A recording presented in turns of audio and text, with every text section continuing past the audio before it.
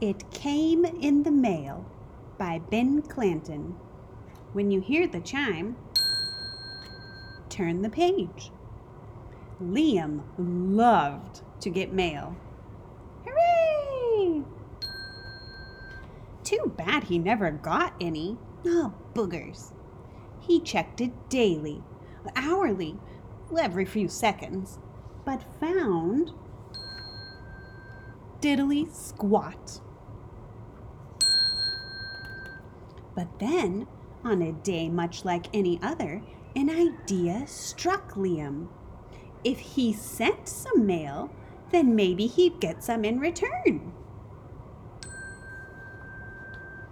Not sure who to send something to, Liam sent a letter to his mailbox. Dear Mailbox, I would like to get something in the mail. Something big. Please. Love, Liam. As soon as Liam put the letter in, the mailbox began to shake. It made all sorts of strange noises. Crink, toot, whir, wink, swabble, wibble, whoop. When Liam looked inside, he was met by a blast of fire. A dragon had come in the mail, and it was for Liam. Liam loved the dragon, but he couldn't wait to see what he might get next. Dear Mailbox, thank you for the fire-breathing dragon. It's just what I always wanted. Can you send me more stuff, please? Love, Liam. P.S. You are the best mailbox ever. Soon the mailbox was spitting out all sorts of things. Pickles, pigs, a whale with wings, a trombone, a triceratops bone, even a funny bone. Liam liked it all.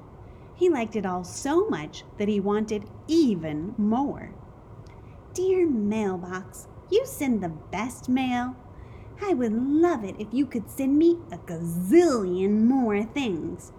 Love, Liam.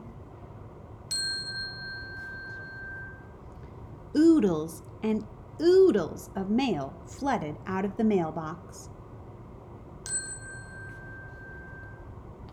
Too much mail.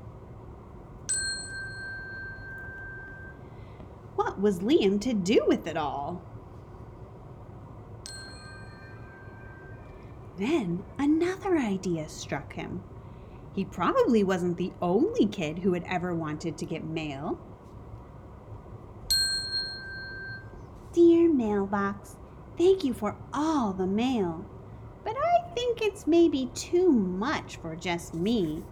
Can you help me send some of it to other kids? Love, Liam. With some help from the mailbox, Liam was soon mailing things to kids all over the place. Liam found he rather liked sending stuff. He liked it so much that before long, almost everything was gone. That was okay with Liam. He could always ask the mailbox for more. But maybe some other time. The end.